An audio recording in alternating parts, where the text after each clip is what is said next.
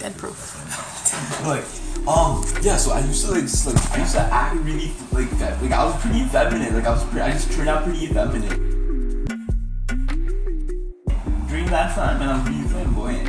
And because of that, that just has that cycle of just I just got back, caught gay bear. I got caught back in bear. I got made fun of for that so much at that time.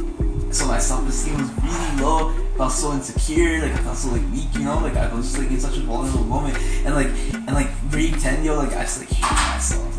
It got to me, it got to me to the point where it's all these people were making fun of me. They were telling me you're a faggot and shit, and the whole time I was I'm not, I know who I am, it's all good.